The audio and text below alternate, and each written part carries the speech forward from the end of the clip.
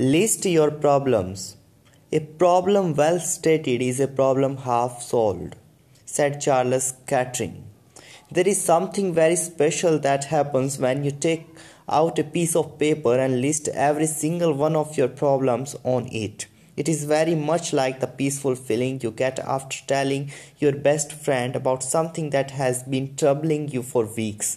A weight somehow falls from your shoulder, you feel lighter, calmer, and freer.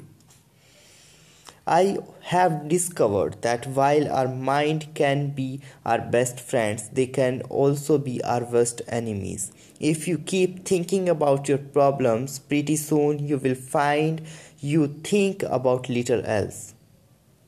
Your mind is a strange creator in this regard. The things you want it to remember it forgets, but all those things you want it to forget it remembers. I have people coming to my seminars who tell me they are still mad about what someone did it to them 15 years ago and still annoyed at what a rude sales clerk said to them last month. And to let go of the mental clutter that your problems tend to generate, list all the worries on a piece of paper. If you do so, you will no longer be able to fester in your mind and drain your valuable energy. This simple exercise will also permit you to put your problems into perspective and tackle them in an orderly, well-planned sequence.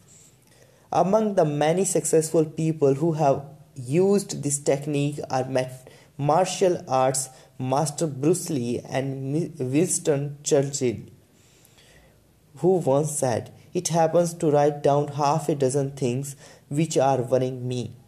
Two of them say, despair. About two, nothing can be done, so it's no use worrying. And two perhaps can be settled." Thank you.